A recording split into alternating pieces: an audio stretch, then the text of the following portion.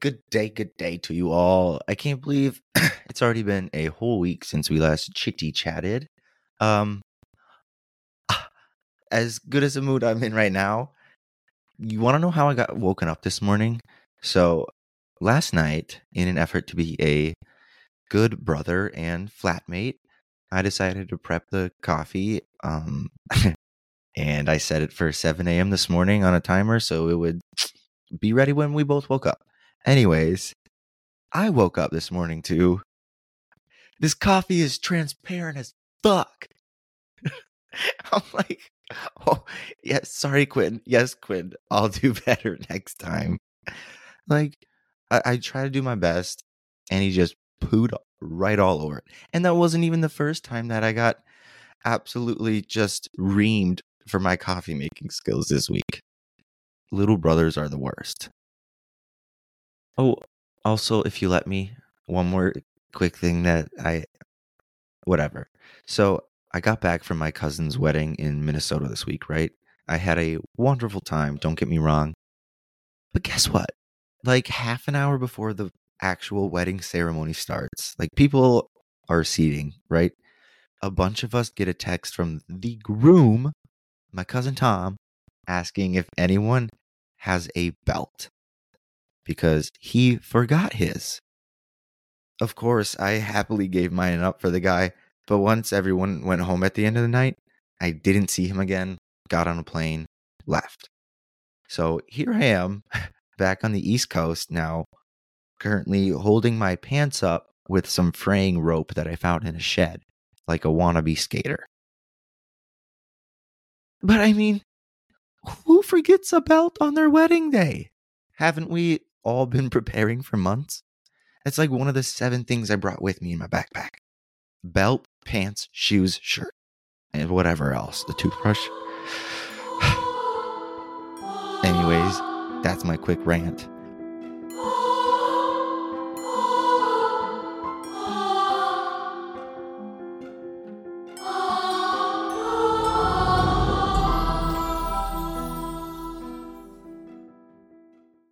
On a happier note, and zero segue whatsoever, the new Exorcist movie with Russell Crowe on Netflix is phenomenal. Like, I'm not religious, but damn, that Exorcist movie, so good. So good. I watched it on my flight home from Minnesota this week, and I was like, just praying it wasn't going to end. It almost made me believe again, you know? Okay, so if you have been listening, it will come as no surprise that I'm going to talk about yet another German serial killer today. And if you haven't been around, first of all, welcome to the show. This is Murder in the Morning. I'm your host, Eli. And I have recently become obsessed with German murderers. There's simply so many of them that I haven't heard of, and I will continue to pump these out for those who feel the same. You know, I was going to skip over my sources for today because I didn't want to be completely truthful. Because honestly, I got every single thing today from Wikipedia. And I didn't want to say that, but I have this picture of Gibby from iCarly holding a banana staring at me, and it's just urging me to be truthful today. So, Wikipedia. Moving on. Typically, when choosing a case to cover, I like to read the story and make sure it's interesting enough to dive in and share with each one of you. But sometimes there is just a really catchy name that rolls right off the tongue. And that's kind of how I choose every once in a while, including today. Plus, today's story correlates with one major aspect of the show. Murder can be enjoyed or feared, no matter what time of day. I present to you Germany's own, the Midday Murderer. Born during the prime of Germany on September 1st, 1940, Klaus Gosmann, or Gosmann, was essentially a failure his entire life, from day one and on. I will give it to him, though, it wasn't entirely from lack of trying. And I normally wouldn't feel just okay saying that, obviously, about anybody, but given the circumstances, I think we'll all agree. So his father died during the war when he was only 5. So growing up only with a brother and a mother to care for him, he didn't really have that father figure, and maybe that was crucial to how he developed, but who knows? Near the end of elementary school, he failed this important exam, resulting in him repeating a year and ultimately leaving that school. Moving on to secondary school, he ended up graduating in 1962. And then afterwards, Klaus here tried his hand at college level economics. Before long, though, he, quote, discontinued his education, which either means he failed out or he just wasn't feeling it. I don't know.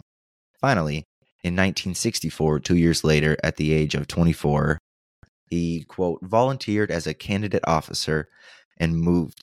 After training with various pioneer units in and around Munich, he repeatedly sought his own dismissal. Odd.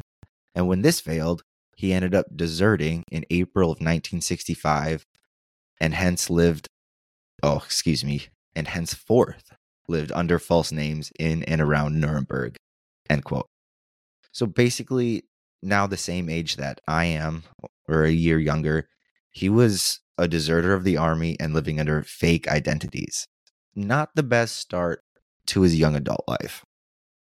And then his eventual slip into the abyss came in 1965, when, just before noon, just before midday, Klaus decided to rob a department store in Nuremberg. Quote, after trying to steal a customer's purse, several passerbys pursued him. Police arrested Klaus after a shootout in which he killed one man and severely injured 2 others, end quote. So right now, to us, it appears that his career as a criminal had begun and ended that very same day. But you see, he had been living a double life for years up until this point. Years, I say.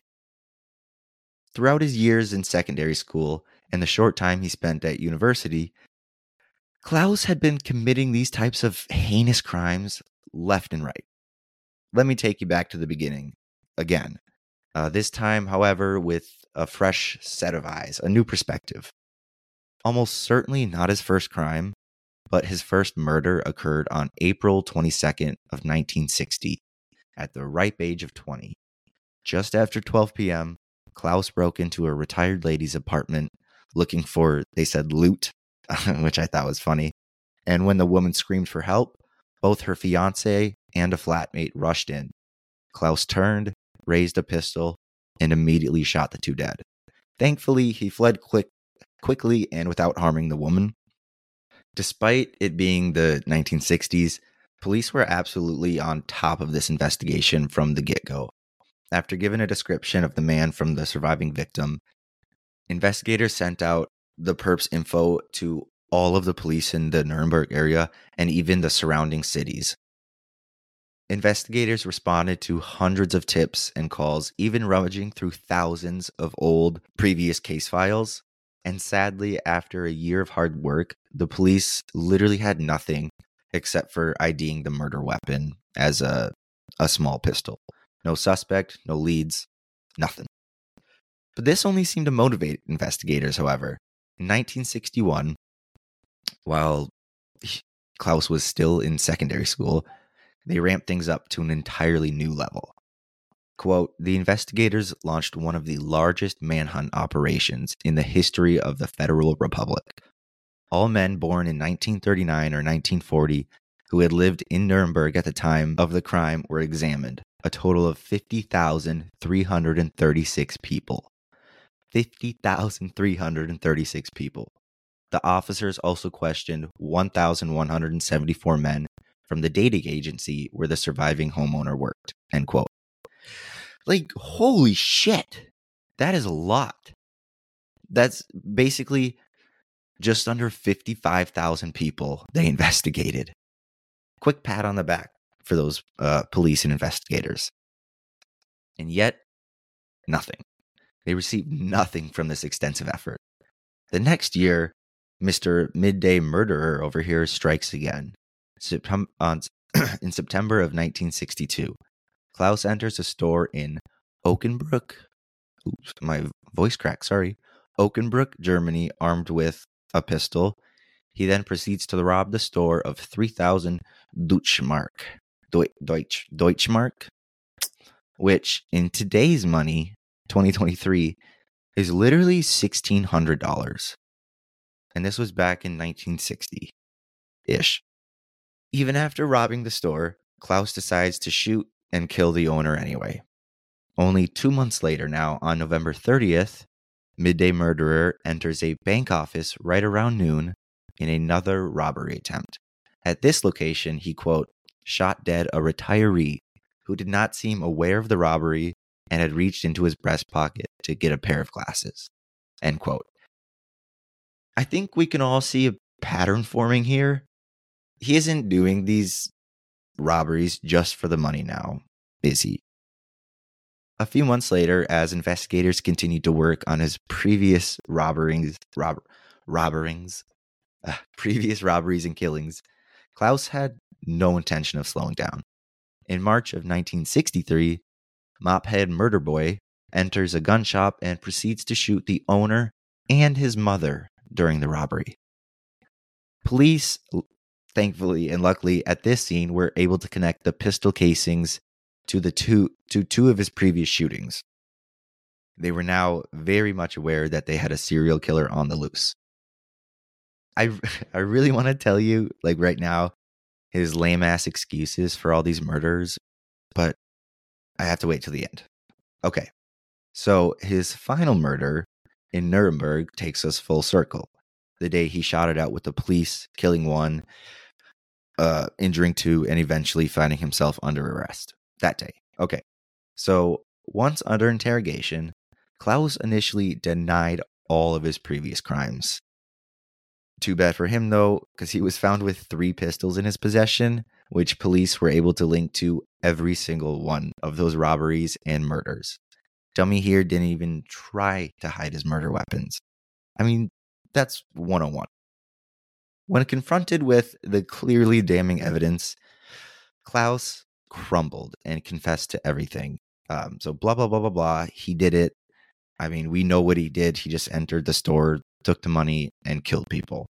But this is what I got really excited to tell you about earlier. Excuse me. Oh, wow. This is a little bit shorter than I had thought. Whatever. Bonus episode. Okay. So when investigators asked about why he had to kill basically everyone during the robberies, even when he was only there for, quote, money or loot, this is what that scum dumper said. For the first murder of the old lady's friends, he said this, quote, they came rushing at me like savages. Since I absolutely wanted to ward off his attack, I therefore fired a third time at the man, end quote. So it looks like he fired twice, missed, and then continued to fire until he killed those people because they were the savages. And in regards to the bank robbery, he claimed, quote, when I came to the bank and pulled the pistol out, all they had to do was pick up their cash. If they did not do that, it was their own fault if I had to shoot them, end quote.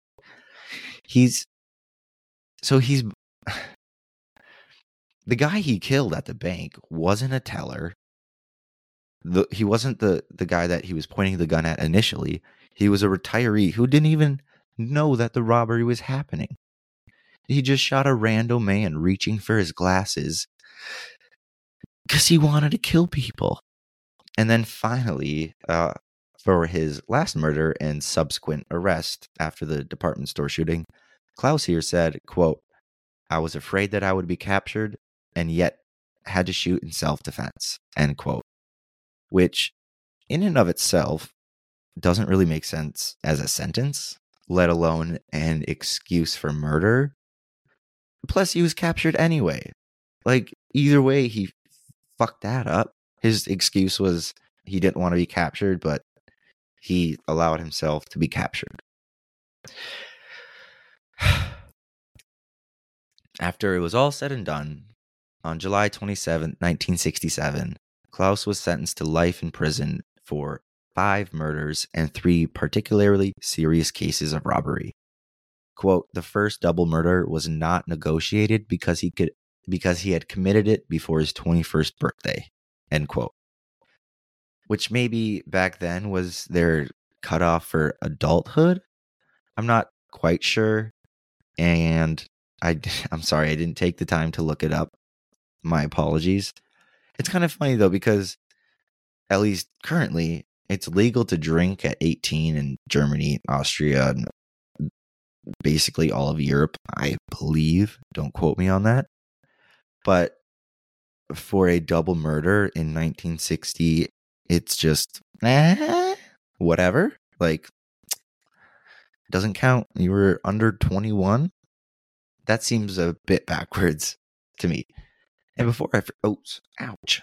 I just hit my finger on the freaking desk. Before I forget, this bit right here is my favorite part, simply because of how anticlimactic it is. Quote, the secret of the midday crimes were also solved. Klaus was not an early riser and needed the morning for his preparations, end quote. Like, I'm not the biggest morning person, but he needed until noon to prep a gun and choose somewhere to rob. Bit of a loser. Oof. Yeah, that was a quick one today. I wrote here at the end, well, this was happening yesterday when I was writing it, but my inner monologue was stuck doing a terrible British accent. And I, like, even when writing, it started to come out like theater, I spelled Theatre, and I had never done that before. It was really starting to wank me. So tell me, do you folks like these more obscure stories? Or would you prefer shorter retellings of more classic killers like Jeffrey Dom or Education Kemper? Please let me know. And I'm well over 1,000 plays now. So thank you very much. And as always, thank you for listening. I appreciate every single one of your eardrums. Okie dokie. I love you. Have a good day. Goodbye.